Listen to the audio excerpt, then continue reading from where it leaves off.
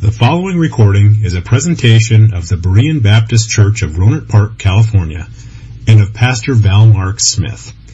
We are an independent Baptist congregation committed to the accurate presentation of the historical doctrines of the faith. We welcome your visit to our services anytime here in the Rohnert Park area.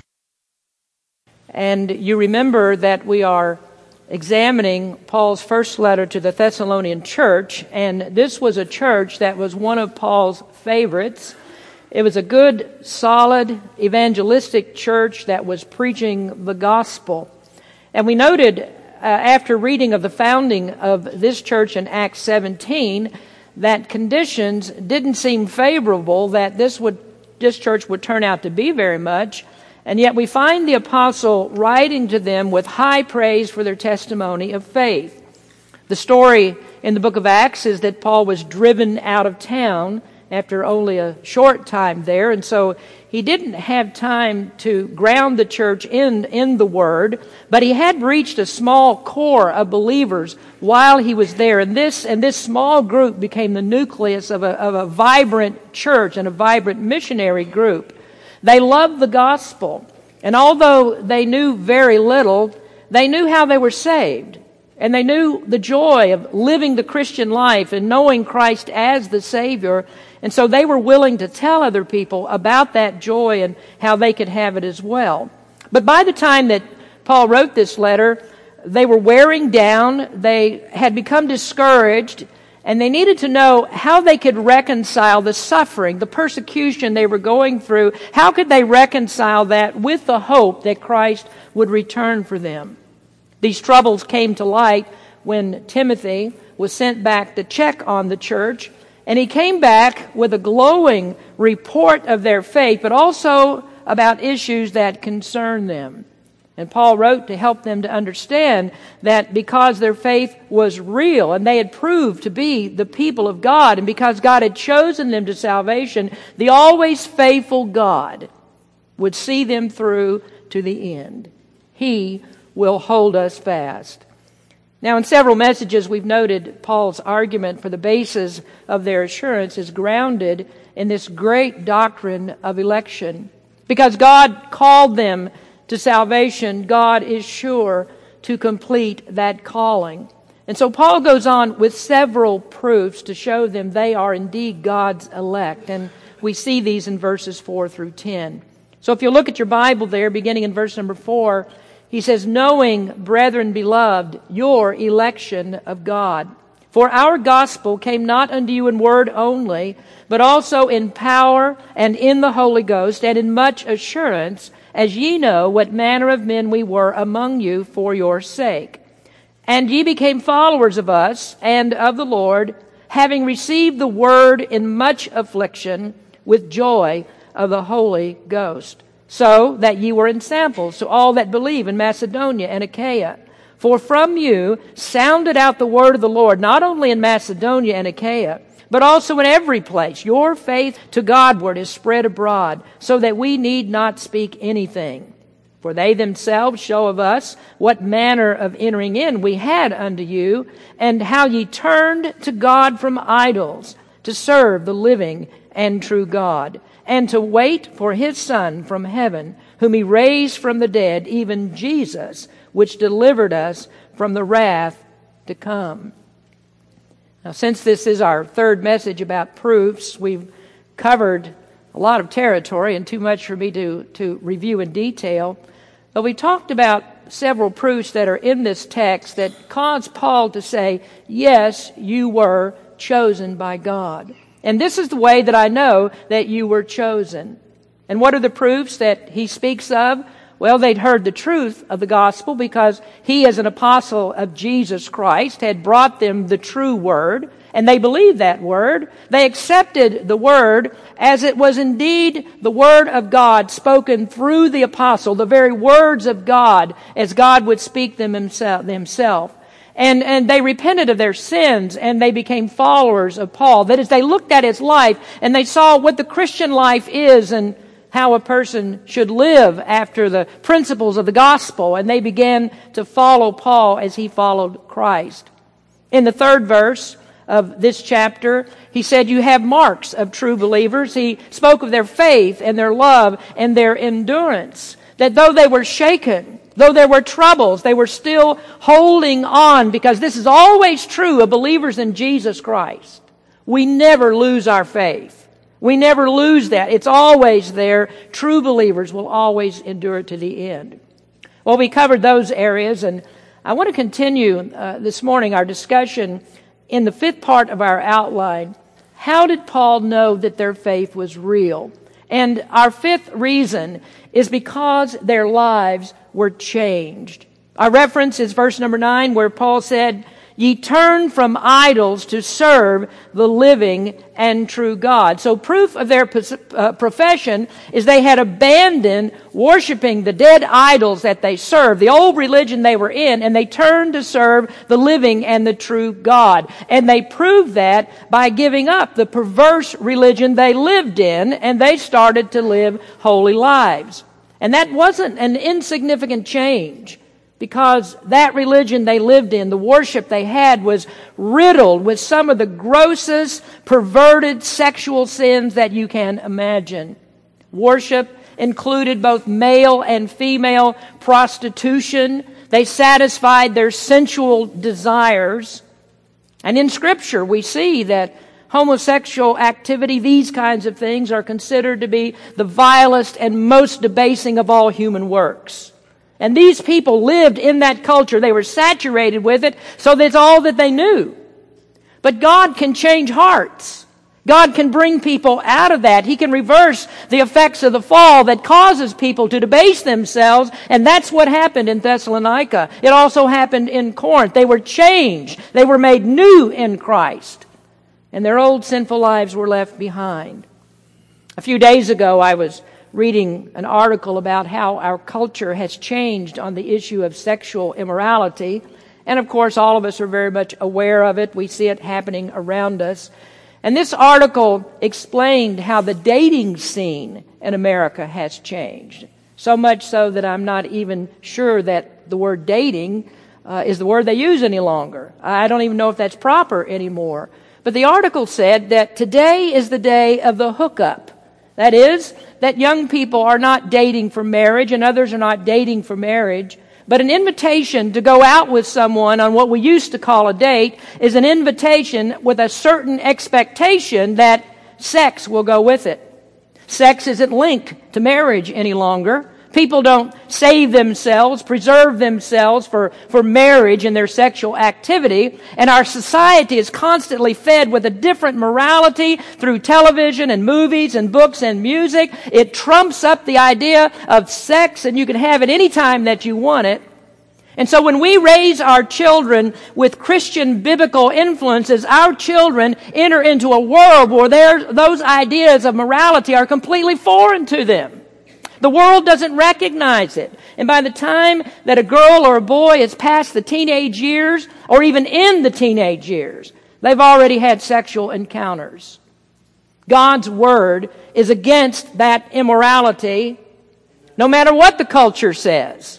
God is against that. And when God saves, the Holy Spirit must reverse the social mores that we're used to. It makes us different people. And these Thessalonians that were immersed in that sinful culture were saved out of it. And so they left their old life behind. And so when Paul said, "You have turned from idols," what he does, he's really giving a power-packed statement there. Power-packed. It has deep meaning. Their minds were divinely changed, and that resulted in a complete overhaul of their lifestyle. And that's what happens to people today when they come to know Christ as Savior. When they do, this is what happens. They forsake the old immoral lifestyle. They forsake the cultural norms. They forsake what the world says is okay, and they go after what God says in His Word. Well, Paul expected that he would see that kind of change in all believers. And he said, if that change is not there, you don't know Christ. He said, you better dig a little bit deeper. You better look harder to see if you have really believed. He did say that also to the Corinthian church. Some of them had gone back into their immorality. And he told them, closely examine yourself. There is a test of Christianity that proves that you're in the faith. Be sure that you take that test and see if you have believed. Now today we're going to veer away from positive proofs that we're saved to look at negative proofs that we may not be. Both sides need to be examined in the test of faith. Now I want us to return to that little saying that we talked about last week, the one that Baptists love to use, the one that says, once saved, always saved. Baptists love to use that, but I'm just afraid there's too much confidence in it. The saying is often truer than the person's profession. You see, we believe that we are justified by faith alone, and we keep preaching that. We keep preaching faith alone, faith alone, faith alone. We are justified by faith alone. But just as Martin Luther said, we are not justified by a faith that is alone.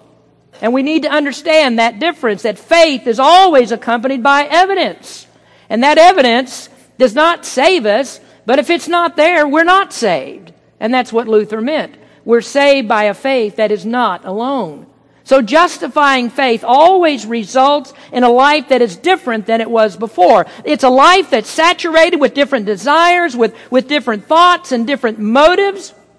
And so in essence, it's a faith that will make a different person. And this is the crux of the examination. Are you a different person? Is your life going in a different direction? Do you still do the things that you used to do? Have you only put on a Christian facade, but your heart's not really different? Well, we're going to look at this by examining Jesus' teaching in His greatest sermon.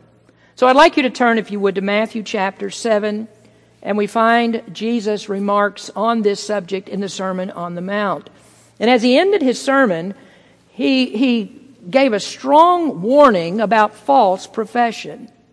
Now in 1 Thessalonians, Paul's purpose was to build assurance. He was dealing with discouraged Christians, Christians that had marks of true belief but didn't quite understand it all. And so he wanted them to be encouraged as they examined their lives. But we notice in Matthew 7 there's a different tact in Jesus' teachings, because He was dealing with scribes and Pharisees and with people who thought they were saved, but they're only pretenders. So He's not speaking here to build up assurance. He's trying to tear down their assurance so they realize their worst fear. They are not saved. They are not the people of God. They need to be humbled, and they must come to Him in repentance and faith. This part of Matthew 7 is about self-deception.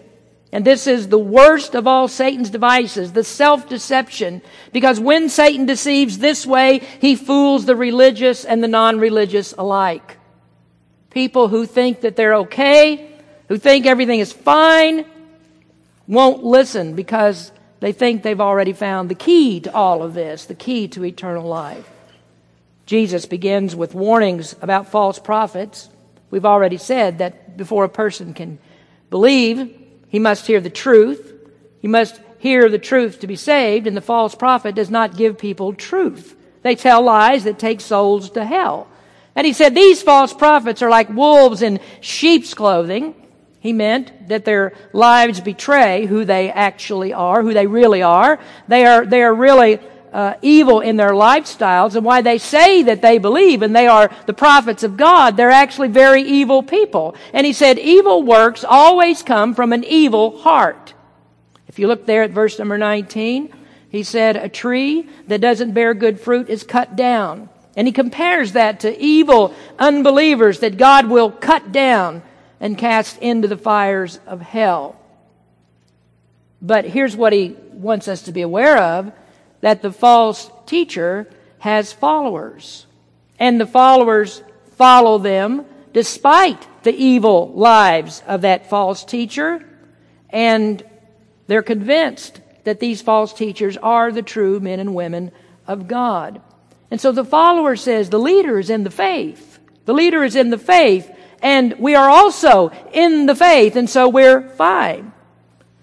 And on the last day, when they meet God, When they see Him face to face, they believe they'll step right through those pearly gates and walk on the streets of gold, and everything will be okay. But we see in these verses that Jesus spoke how they will be received when they get to the judgment of God. He says in Matthew 7, verse 21, "Not everyone that saith unto me, Lord, Lord, shall enter the kingdom of heaven, but he that doeth the will of my Father which is in heaven. Many will say to me in that day, Lord, Lord, have we not prophesied in thy name, and in thy name have cast out devils, and in thy name have done many wonderful works? And then I will profess unto them, I never knew you. Depart from me, ye that work iniquity." Those are the most frightening words that anyone can hear. These words are spoken when it's too late to change course. It's too late to do it over. It's too late to turn back and become a believer. These people enter eternity self-deceived, and they're going to be in hell forever. Many of them sat in church pews, and they heard sermons, and they sang songs, and they prayed prayers, and they walked aisles, and they went down into baptistries, and they were sprinkled when they were babies or whatever, and they thought everything is okay, but in their hearts there is no change. Look at verses 13 and 14. "Enter ye in at the strait gate, for wide is the gate, and broad is the way that leadeth to destruction, and many there be which go in thereat. Because strait is the gate, and narrow is the way which leadeth unto life, and few," and you might want to underline that word, few there be that find it. And that tells us that there are more people in this condition than we think. There are millions of people that are in churches and they believe they are safe and secure, and they recite that, once saved, always saved, or they have some other credo that they live by. But do you see, Jesus says, few find eternal life. They aren't saved. They aren't safe. They're self-deceived. And I am sad to say that there may be some in Berean Baptist Church that are like this. I don't think that we're in danger of the false prophet. I hope I've taught you to recognize the truth. But do you understand that even with the truth taught on every Sunday, there are still some self-deceived? Now, to hit straight back into the point, the way to gain assurance and the way to prove that you are a child of God is to seriously examine your life. That you must show some evidence of a life-changing experience of the faith. And if what you speak from your heart is different from the holiness of the indwelling of the Spirit of God, then you're not a Christian. Jesus said in the introduction to His sermon, "Blessed are the pure in heart, for they shall see God." The pure in heart are the true believers. The tree is good, the fruit is good, the tree stands, it will be preserved, because that fruit is from a tree that God planted, and from a tree that the Holy Spirit watered. That heart is purified by faith, and that faith is real because it works the works of God. Notice there again, verse number 21. "Not everyone that saith unto me, Lord, Lord, shall enter into the kingdom of heaven, but who? Those who do the will of my Father which is in heaven." Those who do the will of my Father who is in heaven. That doesn't even sound like a Baptist verse. What do you mean, those who do the will of God? Something you do? You know, we're so used to divorcing faith from works, we can hardly even use the same in those in the same sentence. Not by works. We're afraid of confusing faith and works, and so we push the works aside, and we never talk about doing anything. I remember our discussion from last week that many converts are claimed in the soul-winning church, but they're not true believers. And it's obvious they're not, because the conversion did nothing to them. They were assured of their salvation when they have no cause to be. Let me give you an example of the problem. The editor of a fundamental Baptist periodical wrote, "We must not confuse the requirements for discipleship with the requirements for salvation. Every disciple is a believer, but every believer is not a disciple." Can you imagine Jesus would make that statement? Would He say to anyone, "I'll save you whether you follow me or not. I'll save you. Can you find one type like that in the Bible? There aren't any of those. But I can find plenty that he turned away because they wouldn't follow him. They wouldn't become disciples. And I regret to say this, but a Baptist who feeds people false hope, that they don't meet the requirements for discipleship, and yet they say, oh, you could be saved, he is guilty of fostering self-deception. Well, let's go on to examine the problem. We want to look at the check marks of false profession. Check marks of false profession. And what I would propose to you as the first check mark of a false profession is a verbal commitment without functional commitment. I say that I follow Christ, but you can't tell it. You can't actually see it. A verbal commitment without functional commitment. These are people that say they believe in Christ. They've prayed the soul winner's perfect dream, the sinner's prayer. Maybe they show up at church for Easter and Christmas. Maybe they're a little bit more regular. Maybe they don't even show up at all. And if they do go to church, their home lives and their work lives and their recreation lives are different from their church life. And they say they're Christians, but they're not. There isn't a Christian who's not a disciple. Folks, if you are not now in the sanctifying process by the Holy Spirit, you have reason for concern. You need to look at your life. You are the subject of Matthew 7:21-23. You are deceived. And rather than getting assurance for your salvation here, Jesus wants to destroy that assurance and awaken you to that self-deception. Well, there are several types of these false Christians. I mentioned the Easter and the Christmas Christians. There are also the liturgical Christians.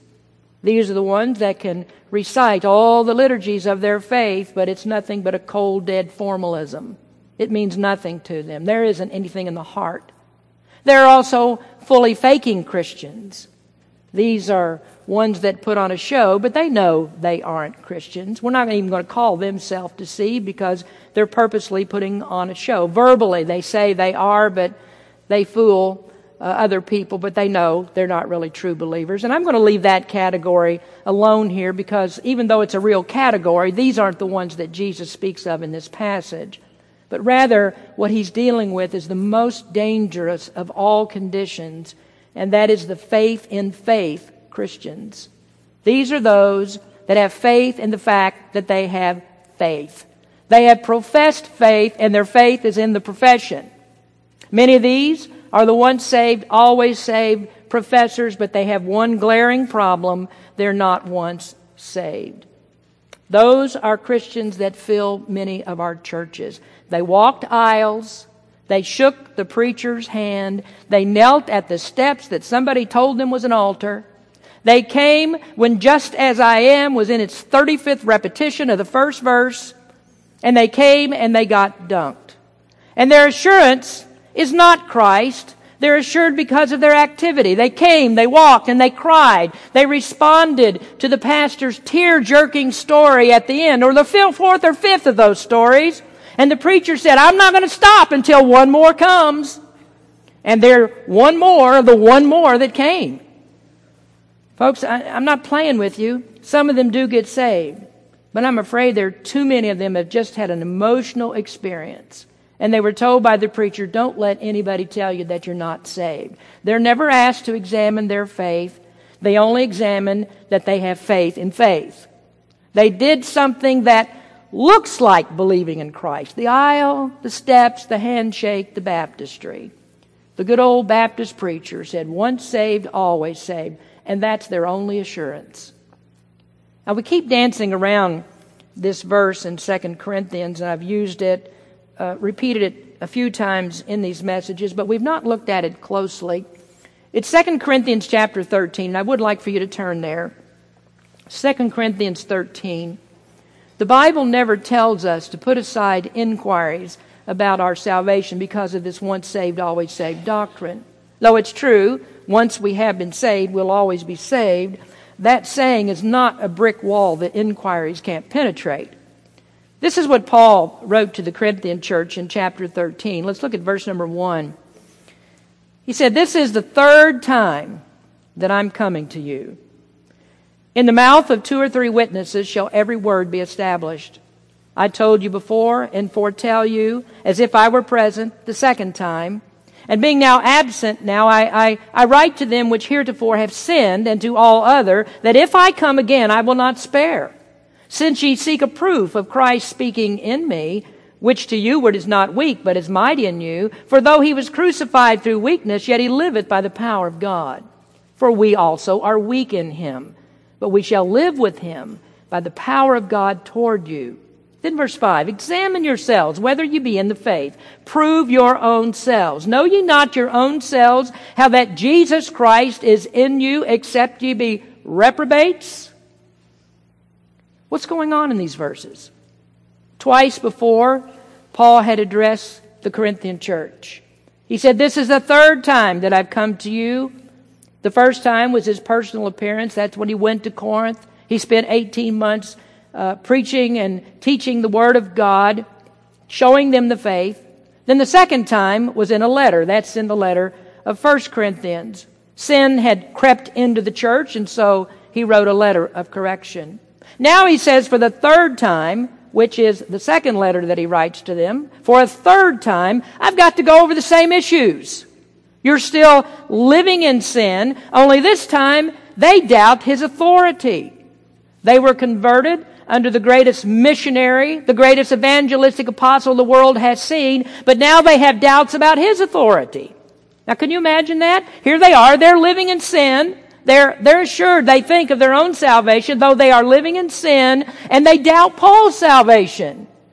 Oh, the times that I've seen this. That my problem is not me, my problem is you. My problem is the preacher. It's the preacher's fault that I'm like this. The preacher did this or the preacher did that, and because of your failures or whatever it might be, it's the preacher's fault because I am the way that I am. That's what they said about Paul. You're just not good enough, Paul. You haven't taught enough truth. And so people try to throw it back on the pastor. This time he says, if I have to come back there, I'm going to show you who has authority. I will not spare you. Here is an apostle with the authority of Christ, and folks, that is frightening. In 1 Timothy, he said, I have turned some over to Satan, that they'll learn not to blaspheme. I don't know what all that means, but I can tell you it's not good. Paul said he lived by the power of God. I'm sure that he did. Said you don't want to test that. So he goes on in verse number 5 with the authority of an apostle to say, examine yourselves, whether you're in the faith. Prove your own selves. Know you not your own selves, how that Jesus Christ is in you, except you be reprobates. What is, or who is the reprobate? Well, certainly not Paul. He has plenty of proof. Now he says, you had better put yourself to the test. And in this verse, he's giving them a little bit of Jesus in the way that Jesus taught in Matthew 7. And he says to them, some of you say, Lord, Lord, but you are reprobates. You better examine to see if you are a reprobate. Now, do you understand reprobate? You know what that means? It means cast off. It means separated, thrown away from God. It's the same as what Jesus said in Matthew 7. The bad tree is cut down and thrown into the fire. And that's what happens to the reprobate, to that false, professing, self-deceived Christian. Now, what did Paul tell them to examine? We see it in the last part of the verse. How that Christ is in you. How do you tell that Christ is in you? And isn't that the whole point of this discussion? The only way that you can know that Christ is in you is by your obedience to Him. Do you obey? Is He your Lord? Is there any proof that you obey Him? It's the opposite of the fundamental Baptist newspaper. And why? Because if Christ is not in you, you're not saved. Christ in you means that you meet the requirements of discipleship. That discipleship and salvation are one and the same. True, justifying faith produces fruits of discipleship. And if there is no evidence of that, then the very best that I can do for you is to destroy all the confidence that you have in your false profession. And I've got to ruin your confidence. At least get it down to this level that you'll examine what you think that you are. And if you're self-deceived and you stay that way, you'll see Christ on the last day, and at the judgment He'll say, "Depart from me. I never knew you." In Philippians 2:12, Paul said, "Wherefore, my beloved, as ye have always obeyed, not as in my presence only, but now much more in my absence, work out your salvation with fear and trembling." Work out your own salvation. Don't work for it, but work it out in your life. If that truth is in you, it'll work out of you. It will be evident. Holiness, that's the product of true belief. So examine your life. What do you do? How do you act? What are your desires? An honest evaluation will prove you are a child of God or you are a reprobate. Arthur Pink made this sobering comment many years ago. He said, "We seriously doubt whether there has ever been a time in the history of the Christian era when there were such multitudes of deceived souls within the churches who verily believe that all is well with their souls, when in fact the wrath of God abideth on them. And we know of no single thing better calculated to undeceive them than a full and faithful exposition of these closing verses of our Lord's Sermon on the Mount." Pink said that maybe 70 years ago. Do you think this problem has improved? I don't think so. Many are sitting in the pews of Baptist churches and they're sitting there relying on something they did in the past. They have faith that they professed faith. And that assurance is false because it's not grounded in the same markers that Paul saw in Thessalonica. The least likely to be concerned about their salvation are the ones that are most difficult to reach. These are faith in faith Christians who rely on their baptism, and they rely on their church attendance, and they rely on that aisle that they walk. They rely on their Christianized actions, and they don't listen to evangelistic gospel sermons anymore because they think they don't need them. Why should they? And they've heard so much preaching on eternal security, they think we can never be lost. And that's the danger of accepting eternal security alone. That is the preservation side of the doctrine without the other side. And that's the perseverance side of the doctrine. God requires perseverance. And so if this is you, if your faith is in that aisle that you walked, the preacher that greeted you at the steps, the prayer that you prayed when you knelt there, or water that flooded over you, if your faith is in those things rather than Christ, then you're not saved. Now let me go on. I'm not going to finish this today, but I want to mention a second check mark of false profession. Number 2 is head knowledge without heart knowledge. Now we're going to drive down to some important doctrinal stuff, and we need to clearly understand what saving faith is. But before we get down to that, I'm going to finish today by just whetting your appetite a little. This is not very deep. This won't be very profound, but this is true nonetheless. I know there are many of you that were saved in your adult life. You weren't raised in church. Maybe you were, but you were raised in Catholicism or some variation. And it wasn't until you were much older that you heard the gospel and then you understood how to be saved. And I don't want to give the wrong impression of this, but I think many of your testimonies and your lives are more convincing than someone like me. And I mean someone who was raised in church, came up in church, saved as children. And I can see how some of you, saved later in life, you have become solid rocks in the church. There's a very clear distinction between your old life and your new life in Jesus Christ. And you're the ones that carry on the work of the church, and it's evident, plainly evident, that there's something different and has happened to you. But I want to address the other group, and that's the group that includes me. And bear with me on this because this will introduce us into this second check mark that we'll discuss further next week. I want to speak now to the church kids.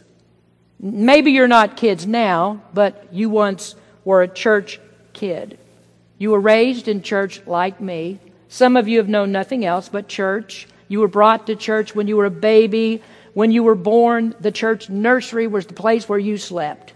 You grew up in church. That's me. And I like you because you're like me. I was saved when I was 7 years old. My father was a preacher who was saved about 4 years before he became the pastor of his first church, and shortly after that, I was born. And after I was born, I was sort of like the church baby. I mean, I was so sweet. How could I not be loved and adored by all? And the first place that I was taken outside of home was to the church. My name was on the cradle roll of the South Broadway Baptist Church in Lexington, Kentucky. And shortly after my enrollment in the nursery, on the cradle roll, that church had to kiss me goodbye with bitter tears because my dad became the pastor of his own church, and that was in the hills of Kentucky. Soon that little church became a vibrant, growing church, and I was in that church until I was 10 years old. And I still remember the day at 7 years old that I was sitting there listening to my dad preach, and I couldn't listen any longer. I couldn't sit any longer. I had to tell my dad that I wanted to receive Christ as my Savior. And so I was saved, and I was baptized in January of 1962. Our church didn't have a baptistry, small country church, so we baptized in the creek. But it's January, and it's really, really cold in Kentucky in January. If I'd been baptized in the creek, I would have come up a popsicle. So what the church did was we would go into the Baptist church that was in town. They had a baptistry, and we would have our baptismal services there in the wintertime. So we would gather up all the church. All the church would go over on a Sunday afternoon, and we go to that church, and we would baptize people. And that's how I was baptized. I was baptized in the church in a baptistry. But I remember when I walked down those wooden stairs into the water that I stepped off that last step, and I was too small to touch the bottom. And I thought, surely I'm going to drown here. And my dad just grabbed me with his strong arms, and he held me up. He missed a beautiful opportunity to get rid of me then, but he held me up and baptized me. And today when I baptize, I always say this to the children when I baptize, I promise you I will bring you back up. I haven't lost one. I hope you aren't the first. We'll do our best. As a kid, I listened in church. Most of the time, I listened. I remember sitting on the front row of the church on one Sunday morning. The church was packed as usual. All the seats are filled. And I was sitting there on the front row with two of my friends, and one of them just leaned over to me and whispered a joke in my ear. That was the funniest joke I ever heard. And I just burst out loud laughing. And I bent over laughing and couldn't stop. And my dad was preaching, and he just stopped preaching. And he said, "You go back and sit with your mother." I knew what that meant. I would go back and sit with her for a little while, and then afternoon would come and be a long time before I could sit again. I knew what Dad was going to do. I was a good kid in church, except when I wasn't. You know that feeling. So let me tell you something about saved kids in the church. You might see them do something wrong. You may see them fall asleep. You may see them doodle on the listening sheets. They're kids. And when you get saved, you don't just suddenly stop doing kid things. You still do kid stuff. It's a different story when you become an adult, hopefully, isn't it? Some of you forget that I have eagle eyes from this pulpit. I see all of you. I see when you sleep. I see it. And the doodles and all of that. Linda comes and collects the listening sheets that people leave on the pews. And I know that she wondered sometimes, I know that that's not a kid that did that. That is an adult that did that. If you fall asleep in church and you can't stop the doodling and all of that, we probably need to talk a little bit. But kids do kid things. I appreciate those who grew up in church as church kids. But I want to tell you that there are some church kids that fit in to both of these categories we've talked about today. Both of them fit into the check marks, or they fit into both of these check marks of a false profession. They have grown up with a verbal commitment, but not a functional commitment to Christ. They've grown up with head knowledge, but without heart knowledge of faith in Christ. Sometimes their parents are convinced they're saved. Sometimes the kids are convinced they're saved. They experienced something. They were always in church growing up, and so it's like they're saved because the church atmosphere saved them. And here's the terrible part of this. They grew up and they got out of church, and they don't come any longer. They don't have any interest in going to church. Maybe you can talk them into coming on Mother's Day. Maybe they'll show up for Christmas Eve candlelight service. Beyond that, the church means nothing to them. The question is, how do you treat that child? Oh, you want to believe they're saved. Surely you do. But there is no evidence. The thing that you hang your hat on is what they did in the past. They came to church when they were made to. They were there with their obligatory church attendance, and they made their profession. But now you can look at their lives and you can honestly say, there's nothing there. There's nothing there that actually shows that they did believe. What do you think that Paul or Jesus would conclude about that kind of faith? I know what they would conclude because I've just read it and you've read it too. So how would Paul tell you that you need to treat that child? I think he would tell you, you need to treat them like a mission field. You need to treat them that they're not saved. Don't try to convince yourself, oh, that child is just backslidden. You need to start thinking about their soul. They're people that need to be saved. Maybe not in all cases, but that's how you got to start on this thing. That's your tactic here. Start talking to them like somebody who is an unbeliever, because you can't afford to leave them that way. You can't afford to leave them to where they're going to stand before Jesus Christ at the judgment, and He'll say, depart from me, I don't know you. Many of them will say in the last day, Lord, Lord, I grew up in church. Lord, Lord, my mama told me I was saved. Lord, way back then, I professed, I was baptized. And the question is, what does your life say now? You can't rely on the past. What does your life say now? Because those who are true believers don't depart. True believers stay in. Believers act like believers. And if you don't, then you need to be shocked out of your assurance. And folks, if that describes you or it describes your children, I want you to lose all confidence in that kind of salvation. All confidence in that, because I don't want to see you stand before God in the last day and He'll say, I never knew you. What is the proof that you truly are a child of God? Better that you find out now than you find out then when it's too late. Do you have a head knowledge or is it a heart knowledge? It's vital. It is vital that you know the difference between those two things. Is it a head knowledge or is it a heart knowledge? One will save you, the other will condemn you forever. Where is the proof? Let's pray. Heavenly Father, we come to you now. And Lord, I pray that if there's anyone here today who has self-deceived, who is convinced they are true believers, but there is no proof, or they have children that are living away from you and they've done this for so long and they care nothing about church, Lord, help us to be very, very concerned about this, about whether they are true believers in you. Help us to examine that, not to let that go on, not to leave it as it is, but to start on this. If we have kids or people in our own families that show no proofs of Christianity, why aren't we starting there with them? And we need to be concerned about them as much or even more than those who are out in the world that we don't even know. Lord, let's make sure our own houses know Jesus Christ as Savior. Speak to our hearts today, Lord. Encourage us in the faith. If we know that we're saved, then give us the confidence that we are. Let us see the proof. Let us own that proof. And Lord, we truly do believe that those with faith in Christ have the evidence. Help us to see the evidence.